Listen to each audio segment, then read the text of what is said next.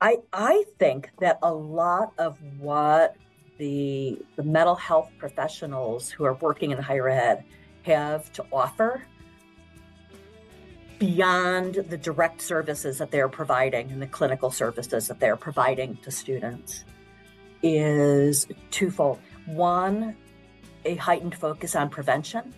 Mm-hmm. And we have students who so need to learn healthy self-care strategies and positive coping and emotional regulation and managing their emotional well-being. Because 18 to 20-year-old brains don't do that necessarily well for starters. And then look at what this cohort of students has been living with. These are real challenges for them. So I think that prevention work can be really helpful, but also helping to provide some training to faculty and staff.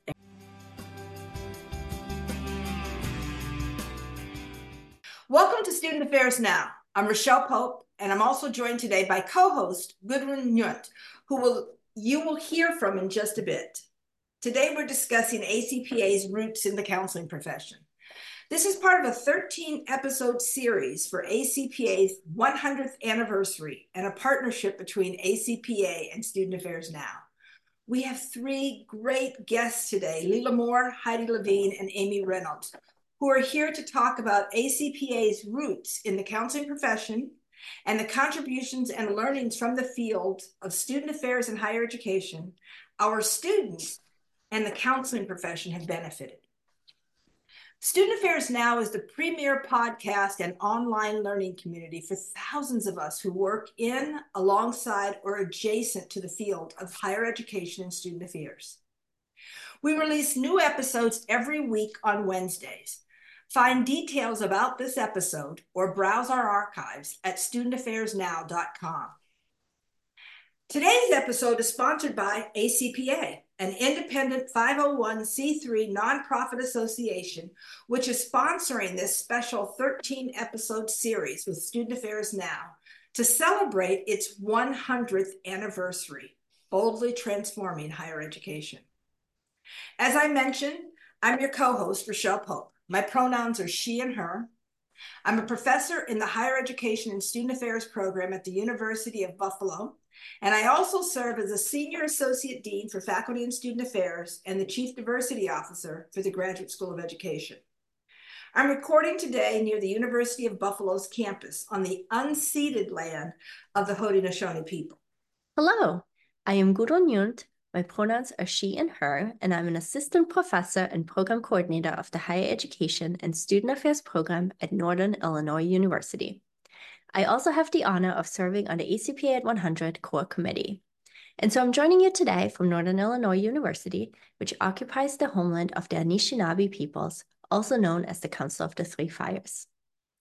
The topic of today's episode is ACPA's roots in the counseling profession. And so to get us started, I'm going to give you a brief overview of ACPA's history, but we can also add a couple links to the show notes for those of you who want to learn more. And so ACPA was founded in 1924 by 9 women who were appointment secretaries, which means they helped graduating seniors find appropriate positions. The organization was then called the National Association of Appointment Secretaries. As the organization grew, that name didn't really align with the various responsibilities and positions that its members held. And so it went through a couple name changes. And then in 1931, the name ACPA, or American College Personnel Association, was adopted.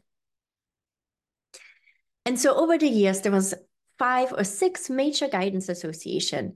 And by the late 40s, early 50s, there were conversations about the need for more formal unification among those associations.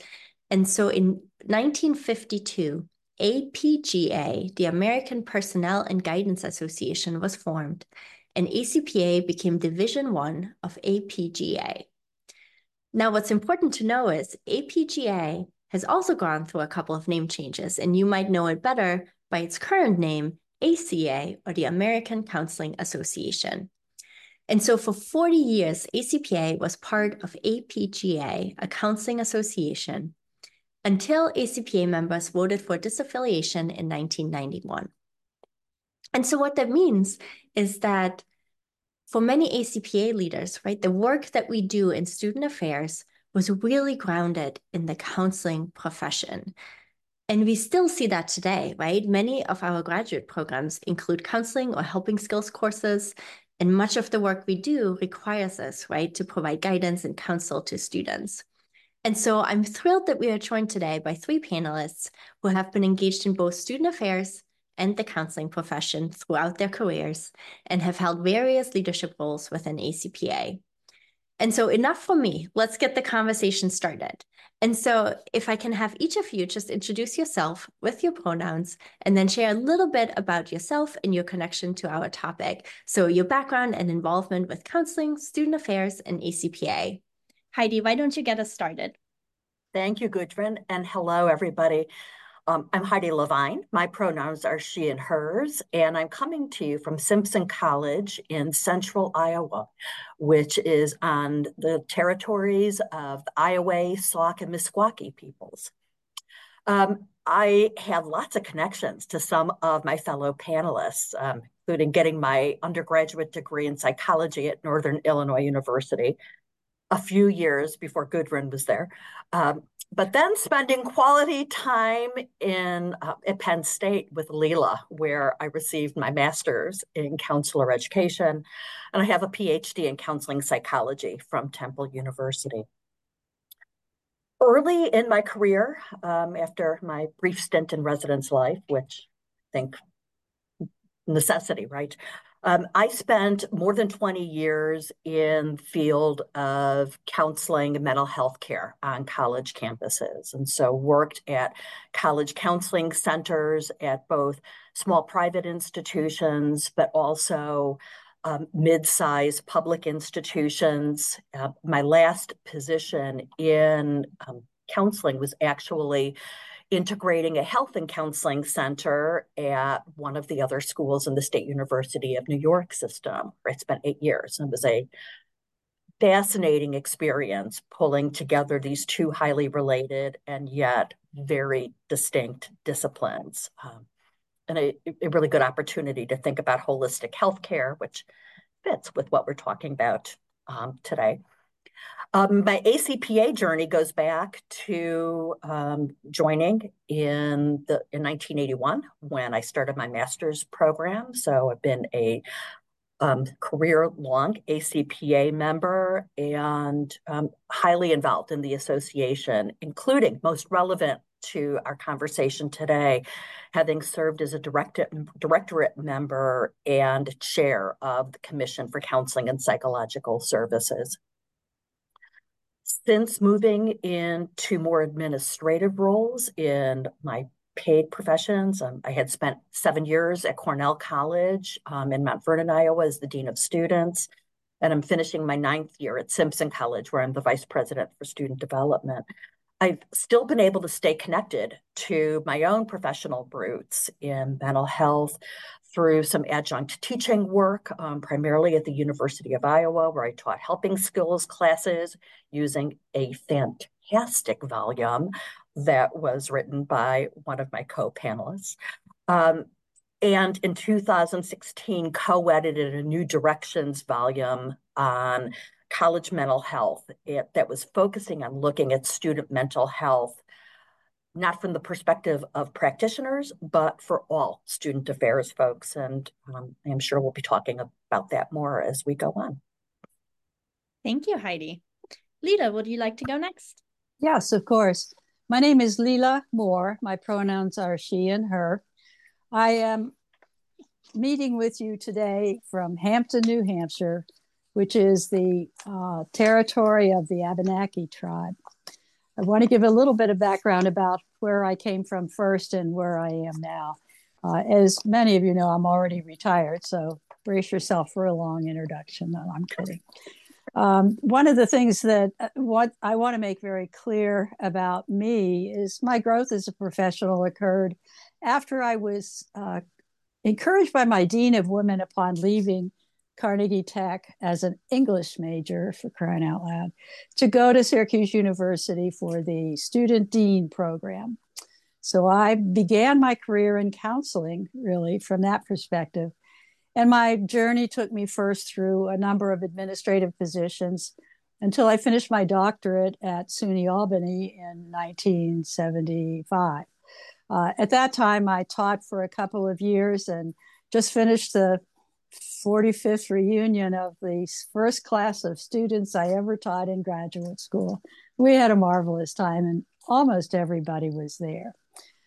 It helps me understand that the word counseling for me is starting to morph even then into a concept of context in which the counseling or helping happens. And so as I move forward in my career, my first episode of being involved in the other side of the coin was when I went to Penn State and took a full-time position as a faculty member.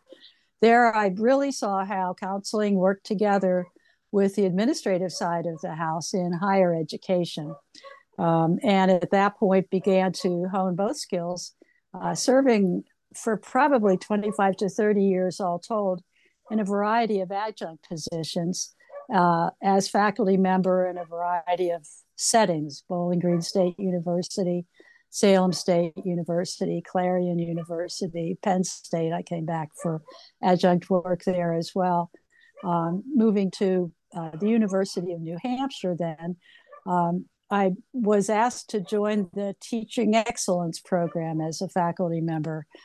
Found myself teaching psychology majors the importance of counseling. That was an interesting experience, to say the least. I retired a number of years ago, but continued my involvement in the profession through working with the executive search firm of William Spellman Executive Search. The reason I point that out is that whole experience is in my journey one of the most important culminating experiences in which I found myself using practically every skill I ever owned in so many different areas: establishing rapport with clients, behaving in a coaching and counseling way with clients who were not invited back for campus visits and so on. My work has continued a little bit. I'm still seeing some people for resume reviews, but I branched out a little bit and I do some coaching on the side as well. But I'm really fully retired at this point and enjoying it. My field of academic work is explained, but now my professional involvement, which is easy. I joined APGA first, and then was responsible as a leader of ACPA following that, in overseeing the separation of ACPA from APGA.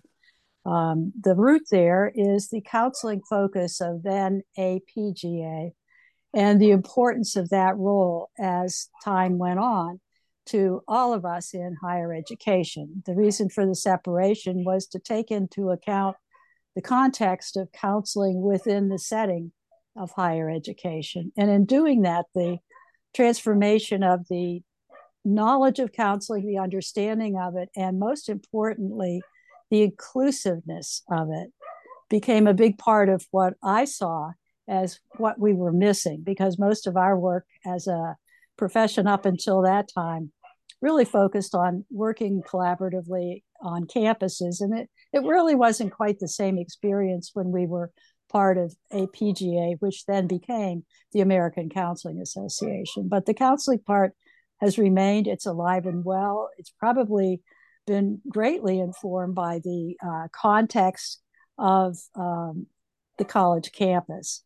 My other roles at ACPA included being involved in a variety of leadership roles over the earlier years. And then I served as president, as I mentioned, for the separation of ACPA from its parent organization at the time. I also served as a founding member of the foundation and worked in that capacity for a number of years. And then finally, I began to pull myself away gradually to just the work with Spellman. And so my career really ended with working with him full time in the executive search field. All right, and how about you, Amy? Thanks. I'm excited to be here with all of you. My journey has overlaps with both Leila and Heidi, but it also has its own distinct flavor. I began my career, I got a master's in student affairs, student personnel, with Bob Rogers at Ohio State. He was my advisor. And randomly, I got chosen to get a minor while getting my master's in counseling psychology. And I knew immediately that I didn't want to be a student affairs administrator. I wanted to be a counselor, a psychologist. And so I finished my master's in student affairs and went on to get my doctorate in counseling psychology with the belief and expectation, because I still wanted to work with college students, that I would spend my entire career at the counseling center level, culminating with, at the time, what my interest was being a training director. So I got my PhD, got my first counseling center job at the University of Iowa, where I was in fact involved with training. But then I had the opportunity to move east and become a faculty member. So I did that in counseling psychology. But then I was kind of missing counseling center work. There's a sense of team and staff that solving problems together that is clearly not part of faculty life. And so I had the opportunity. I worked at the counseling center at Buffalo State College. But about that time, I decided to go back to faculty, and that's where I've stayed since 2005. But I always sort of jokingly say I consider myself to be bilingual. I speak faculty and student affairs, and both are core to who I am and a big part of my story. So I would say that I got involved in ACPA. I joined ACPA in '82, right around the time you did, Heidi, and I got involved in leadership as well.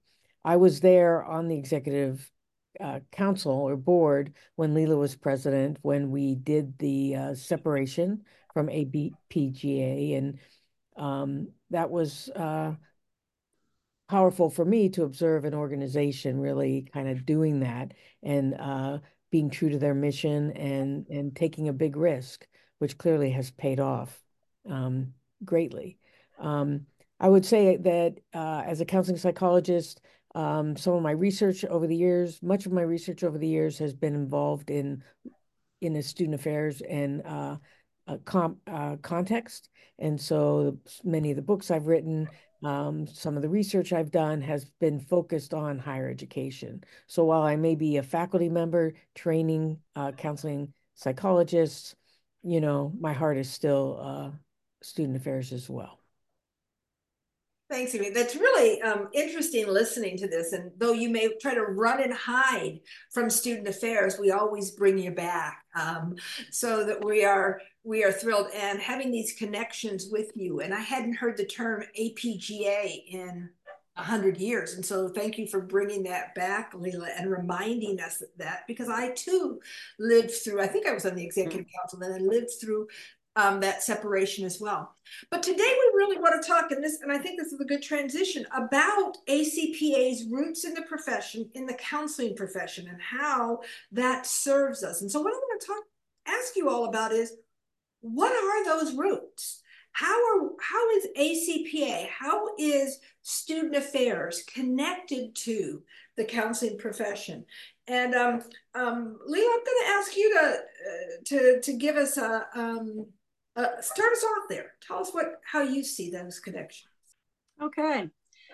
When I first became a member of APGA, I noticed very quickly that the advantage of being in an umbrella organization had its benefits. There I met an awful lot of individuals who shared an interest in counseling, and certainly provided me with information about the different parts of the route, including rehabilitation works as private counselors. But I did find at the same time that route seemed to focus almost all the time on counseling members, counselors who were members of organizations for which a master's degree was required, but that was all. And I knew that working in higher education, the inevitability of having to need training post-masters was pretty critical. And so I miss seeing, except for the ACPA meetings, that much was being done to support the context in which I understood counseling, and soon came to realize that it was the type of thing that would require greater degrees, obviously. The separation was not an easy decision by any manner or means. It meant taking ourselves away from an organization where the national headquarters was somewhere else, and we never bothered too much about what was going on with APGA, except that we were there as ACPA types. So the going ahead with it was a godsend in some ways, and also an enormously difficult responsibility. And there's where I think the counseling roots find themselves again, surprisingly. When we separated, there was no such thing as the Leila show or the Terry Williams show. These are the presidents who were there at the time of the separation. We found ourselves working collaboratively, inclusively, learning to be tolerant of the differences we held about separation, about the way the national office should look, and so on. And so it became a kind of a brand for all of us that we collectively saw the relationship of separation as a 6 to 7 to 8 year process, not to mention the time it took after that to invent the changes that were necessary to make it a full-fledged standalone organization.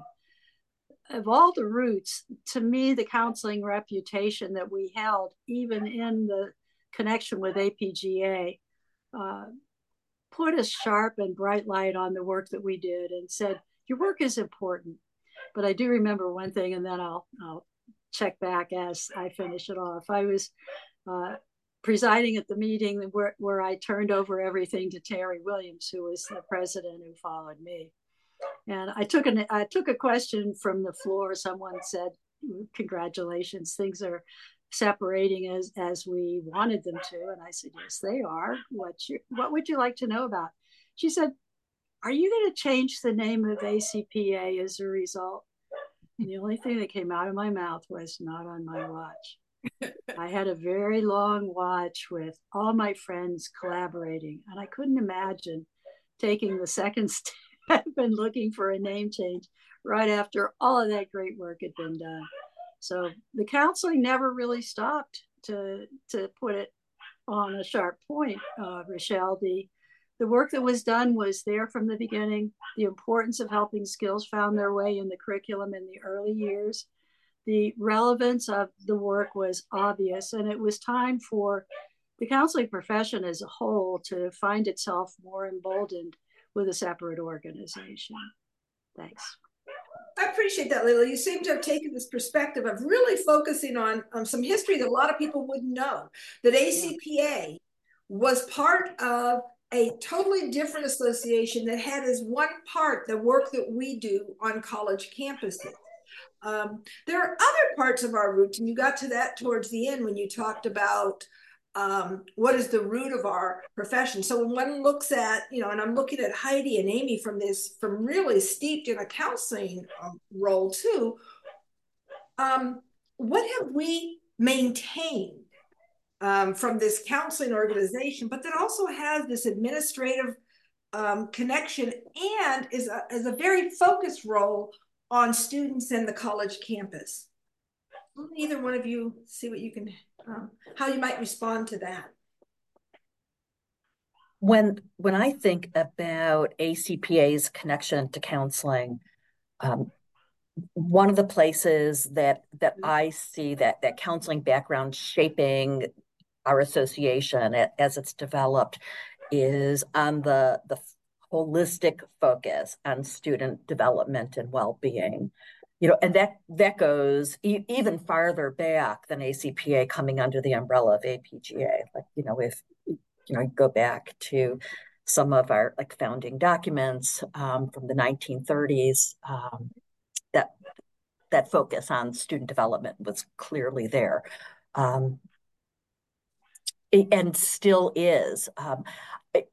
I was also a member during the time that we disaffiliated. I remember some of the questions and angst about, are we losing touch with our counseling roots, around the time that Learning Reconsidered was being published, and that there was a shift on, so we're going to focus less on student development and more on student learning. And those of us who were connected through doing the counseling work, I think, like, struggled a bit with, what does that mean for where we fit in. Right. I think the other thing that, like, when I think about how counseling has shaped the way ACPA has evolved, and what for me made ACPA unique as a professional association, in some ways is the flip of how things were functioning when we were part of APGA. At that point in time, it was this counseling organization, and we were like this subset that was focused on student affairs work. And the roots were already there, even when we were part of APGA. But it was really clear, I think, after we became an independent association. So now we're this umbrella student affairs organization that's made up in part of folks who do who work in different kinds of functional areas, including counseling and mental health. And I found, as a professional with, masters, like Amy, entrenched in the student affairs, further graduate work in counseling psych, and doing work as a therapist and a psychologist, ACPA was the one place I could come where both pieces were informing the conversation. I could go to APA if I wanted to talk about therapy, but I was going to lose the context. And that context matters so deeply. And by embedding that mental health piece within ACPA's work, it helps us inform the broader student affairs work to be attentive to student mental health needs and well-being in a way that I don't think would be the case if that perspective was absent from the conversation. Sure. Thank you, Heidi. Anything you'd want to add to that, Amy?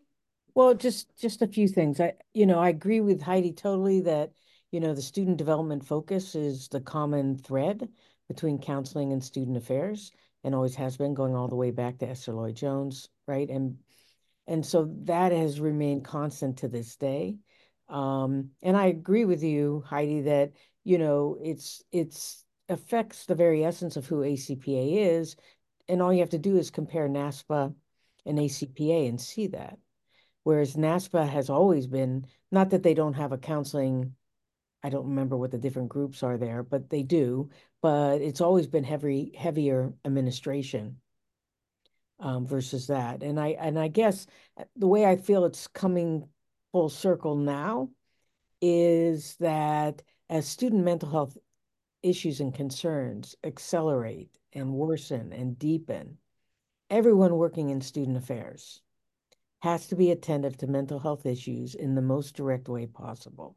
And so, it was always that way to some degree, but now that the need is higher and this generation of students is more willing to express those needs and ask for accommodations and ask for support, I feel like all student affairs professionals need a certain degree of helping skills in order to do their job effectively.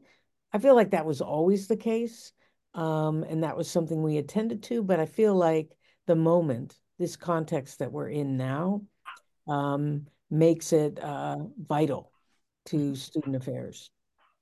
To piggyback on what Amy was just saying, I don't ever go to a meeting with other SSAOs, where, what are the hot topics on your campus, what's top of mind for you, comes up, that student mental health issues isn't right at the top of the list. And again, that's not new, but it feels like there's a different urgency than maybe there was 10 or 15 years ago. Yeah. I think it's not, could I just break in for a minute? I think it's not just the urgency. Because our roots are in counseling and because we understand mental health, the enormous difference in the amount of stress felt by faculty, staff, and students is a huge difference that it would have been hard for us to manage, I think, if we hadn't had the kinds of connections to counseling and helping skills and mental health issues that all of us grew up with. And so I think that, frankly, I still think that the golden part of this whole thing is the fact that we were already aware of what we needed to be doing and we got it done. We are able and resilient as a result of our interest in our own mental health as well. Yeah. So it's interesting listening to all three of you, because I think that those roots in counseling are so, you're so aware of those, right? And they're so central to your involvement in ACPA and how you think about ACPA. But when I think back to when I joined, I wasn't aware necessarily, right, of that history. Like many of us, it was whoever, right, your faculty is affiliated with and encourage you to what association to go. And so I'm wondering if you're thinking about, right, new professionals who are considering, or graduate students, right, who are considering what association should I join? What is it that today, right, really makes ACPA unique? And why new professionals, right? Like, what is it that ACPA can give them that other associations might not be able to because of its roots in counseling? I think it remains a student-centered organization. Students are at the center of ACPA, regardless of what commission or involved, group that you're in. The student is the center, and I think as long as you do that, then meeting the holistic needs of the student will be core to what it means to be a member of ACPA. I would agree with Amy. I think that what we offer to the new professional in so many ways is the worldview that we possess, the things that we pay attention to that aren't even in this country but elsewhere. And when we share that information with our students, we find that their willingness and devotion to service, which is a huge change from what I remember in any case, that students with an interest in serving others and an interest in their own spiritual growth find their way to ACPA without too much hesitation. I think we offer that. We offer a comfortable place, a safe place.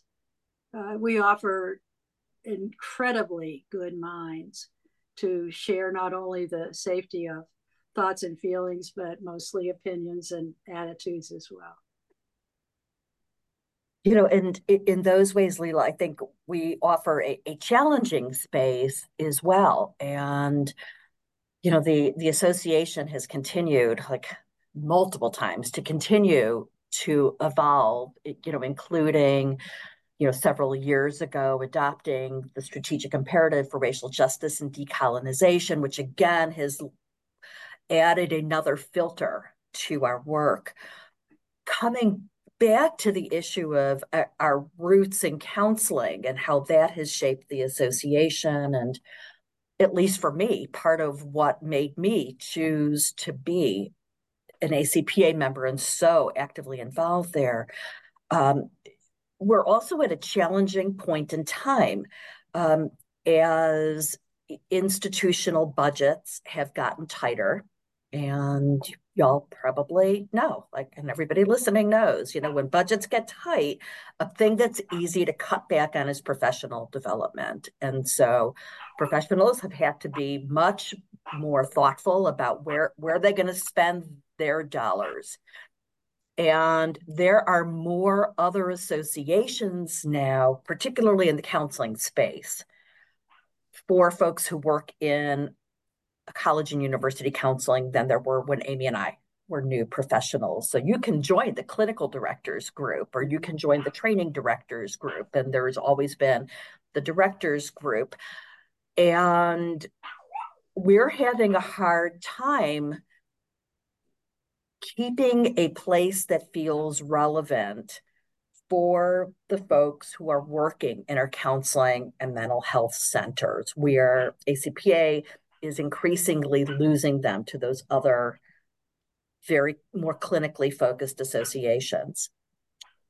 And I think that is to the detriment of ACPA, because I firmly believe, and like maybe this is entirely self-serving on my part, but I think the presence and the strong voice of those of us who come from that counseling background has mattered profoundly for the association and then ultimately for the students we serve. And I'm hopeful that that this is something that the association leadership considers. How do we make sure that we don't let that completely slip away?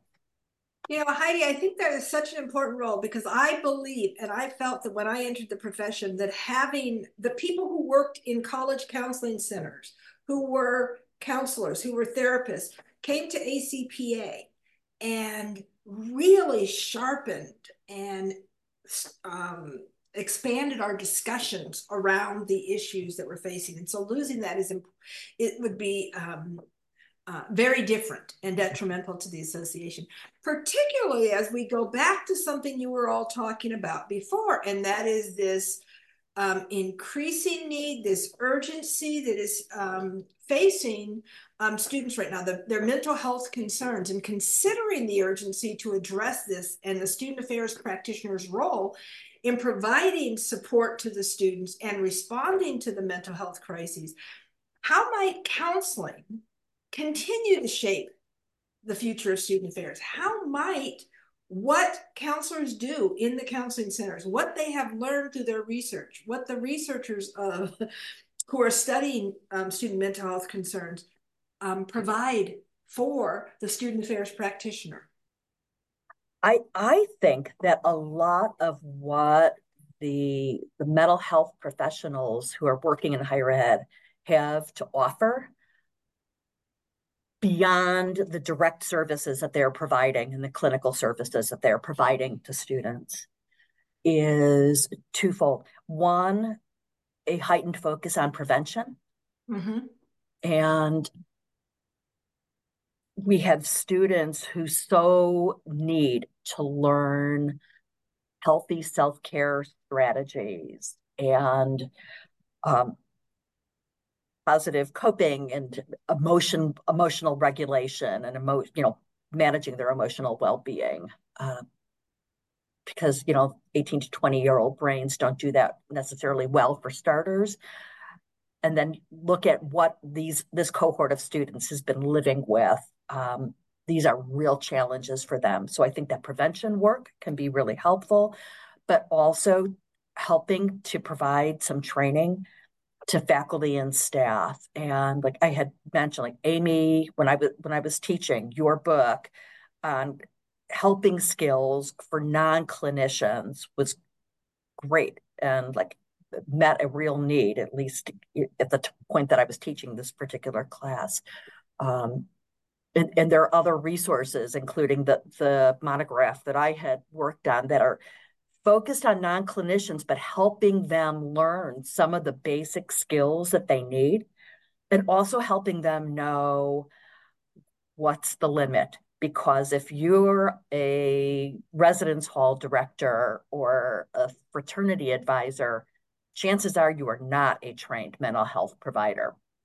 And so basic skills are great and understanding is great. And you need to know what your limits are, because somebody going too far and doing things that are beyond the scope of their training can do more harm than good. I think what I would add to that as well is that in my own experience, when I worked on various counseling center staffs, I felt part of the student affairs team, right? And I wanted to make contributions to the student affairs team in terms of doing outreach. Counseling centers do a lot of outreach. They do programming on campus to teach some of those prevention skills that Heidi's talking about, but also to engage with offices. I was working at the University of Iowa when one of the very first student mass shootings occurred at the University of Iowa, and one of our biggest jobs was doing outreach to faculty and helping them, deal with the fear they were having about how to assess when students have serious mental health issues. So there's so much that we contribute to the campus that is part of the mission of student affairs. So I guess I want to take it there beyond just ACPA. Mm-hmm. And to sort of highlight the ways in which we are also part of the bloodstream of a campus, and the more we are integrated into a campus, because back when we all started, counseling centers often were psychodynamic, and therapists saw clients as long as they wanted to, and this is not the world that we live in now. Most counseling centers have brief psychotherapy, session limits, more applied. Some counseling centers even do emergency only. And so, the services that are offered on campuses have really evolved. And so those staffs have had to evolve. And some of that has to do with budgets. There was a time period when I worked at the University of Iowa when there was discussion about whether or not universities should even pay for counseling services, whether they should just refer everything out. And I think as student need has heightened, that's no longer an issue. And even states are giving a lot. New York State just gave a lot of money to fund counseling center positions on its campuses. The University of California did the same thing several years ago. So rather than fight it and sort of say, we're here for the academic part of the student, not that cuts aren't being made and those issues aren't there, but I think administrators have finally ceded the argument that we have to attend to the well-being and mental health of students. Yeah, and so Amy, you got us started. Sorry. Do you want to go ahead, Leila? I do want to add something to what Amy is saying. I just got an update on the status of some organizations called universities right now. And it seems that the issues of financial background, financial issues that presidents face, and how they make the decision to make cuts in the budget are looking like positions such as residence halls and other places where some cuts could be made are being made. So the work of counseling is going to have a whole different shift in what the things are that they can do. And I'm concerned that in many cases, our ability to advocate for emergency, crisis-based, stress-focused funding is going to go sideways on us. And we will find universities taking draconian cuts that include, sadly enough, the people who are the best able to keep that campus together. The one thing that's missing on so many campuses right now is the willingness of a college president to allow for alternative funding sources to come into a campus in order to protect particularly the mental health issues that students and faculty are facing. But as that occurs on many campuses, even with permission, the institution very often dips into those coffers without warning, scooping money away for some other purpose that doesn't relate to making sure that there are students alive and well and capable of learning the things that there are to be taught.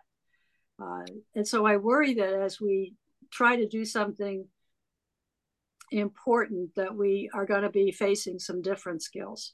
We're going to be facing the importance of advocacy, the importance of objection, the importance of being far more articulate with people who never understood counseling to begin with. Yeah. We have to find ways to break that through. Leila, I was thinking about the same thing, because even while I think there are places where there's definitely more support for counseling and mental health than there had been previously, as schools are facing significant budget challenges, and then considering the risk that goes along with maintaining mental health care on campus, I think there are rumblings again of shifting models where mental health care is concerned, and asking the question, well, should this even be the thing that we're doing? our conversation started with remembering some somewhat forgotten history. I think another piece of history administrators would be well to look back to is the 1990s, when there was a trend to outsource both counseling and health services. Yeah. And it didn't work well because those pieces of outreach that Amy was talking about get missed when you're paying somebody else to come in and provide that clinical care. Yeah. Yep. We need people who have seen the light to share the word of the importance of mental health, so that the words aren't always coming from somebody who walks that every day under the same stress that students have.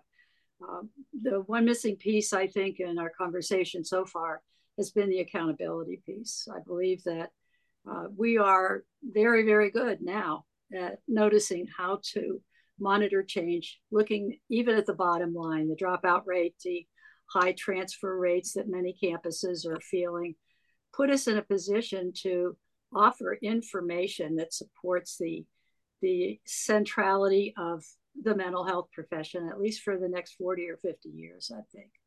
So I don't mean to be glib about it. I do think that without that kind of a hard-nosed therapeutic approach, if you will, and I don't mean that in a funny way, I'm thinking about the things that we have to be talking about that we aren't. What is the bottom line when it comes to dropout? When we interview students, are we giving up the information that shows the president why what we do is important? We're not doing that in as many cases as we should. Mm-hmm. I think our conversations stop when conflict comes about, and we don't all necessarily have a really good way of managing our own conflict, let alone conflict with the one who pays our salary. We could get fired for that. And people kind of fall away in their allegiance to the importance of these issues on behalf of students. Mm-hmm. Yeah.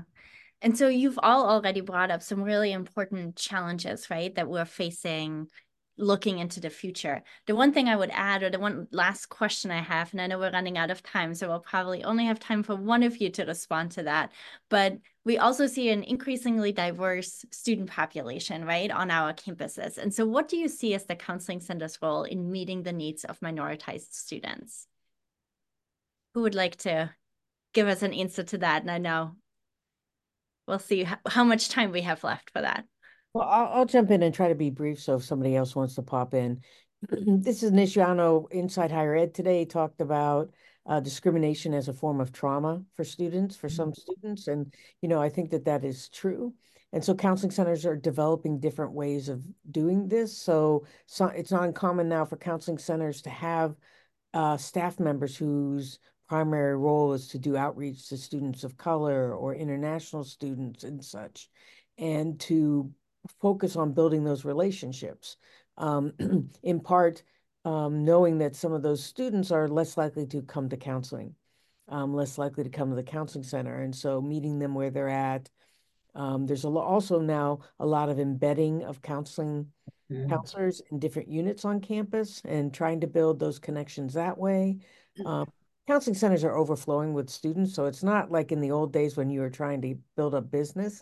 There's no reason to do that now, but you want to make sure, like here at the University of Buffalo, where I am, Sharon Mitchell, who's the director, is committed to having the percentages and the diversity of the student body be the same as they are at the counseling center clients, and works very hard to make that happen.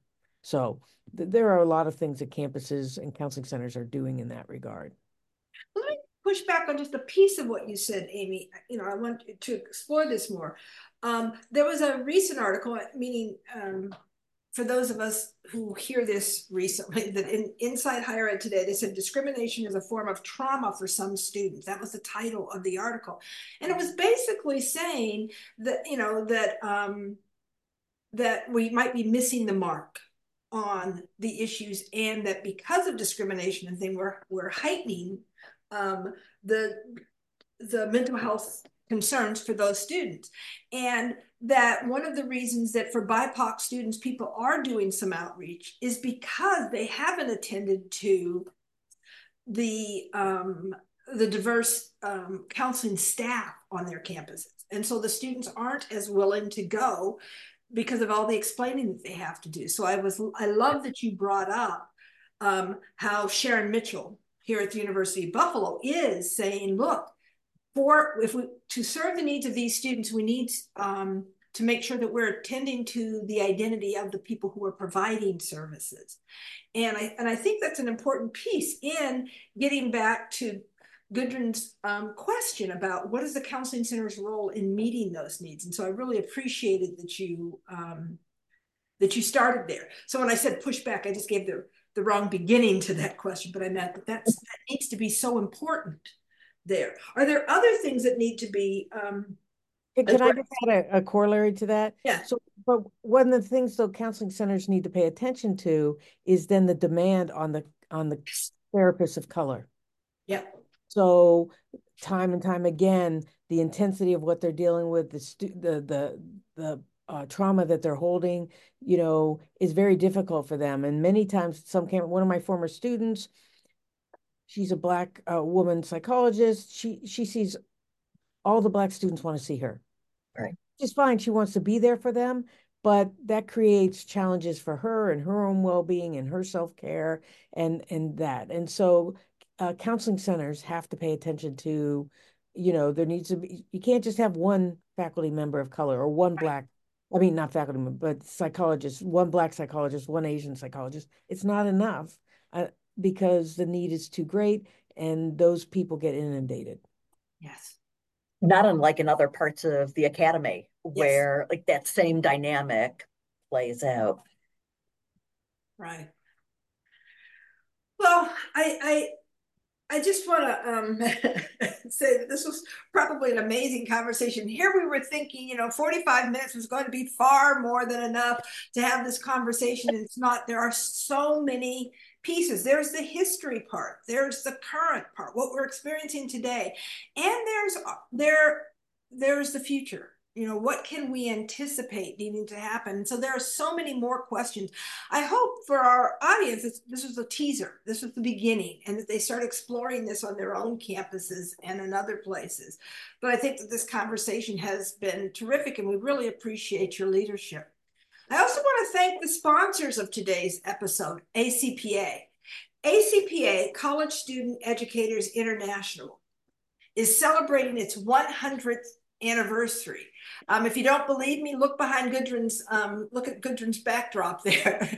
And that 100th anniversary of boldly transforming higher education by creating and sharing influential scholarship, shaping critically reflective practice, and advocating for equitable and inclusive learning environments. ACPA aspires to be higher education and student affairs' most inclusive, community-driven association by leading our profession in centering social justice, racial justice, and decolonization as defining concepts of our time and the foreseeable future. ACPA's annual convention this year is in March 18 through 21 in Chicago, so we encourage you to be there. Throughout its anniversary year, ACPA is publishing interviews and think pieces about the past, the present, and the future. And you can find all of those pieces in ACPA developments. We encourage you to consider contributing to ACPA's ongoing conversations about the future. Visit myacpa.org or connect with them on Instagram, Facebook, X, by that I mean Twitter, to learn more about ACPA. I want to send a huge shout out to our producer, Natalie Ambrosi, who does all of the behind the scenes works to make us look good and sound good. We love the support for these important conversations from our community, and you can help us reach even more folks by subscribing to our podcast, watching us on YouTube, and signing up for our weekly newsletter announcing each new episode and more. If you're so inclined, you can leave us a 5-star review. I'm Rochelle Pope, and along with Gudrun Nguyen, we want to say thanks to our fabulous guests today, Leila, Heidi, Amy, and thanks to all of you who are watching and listening. Make it a good week, folks.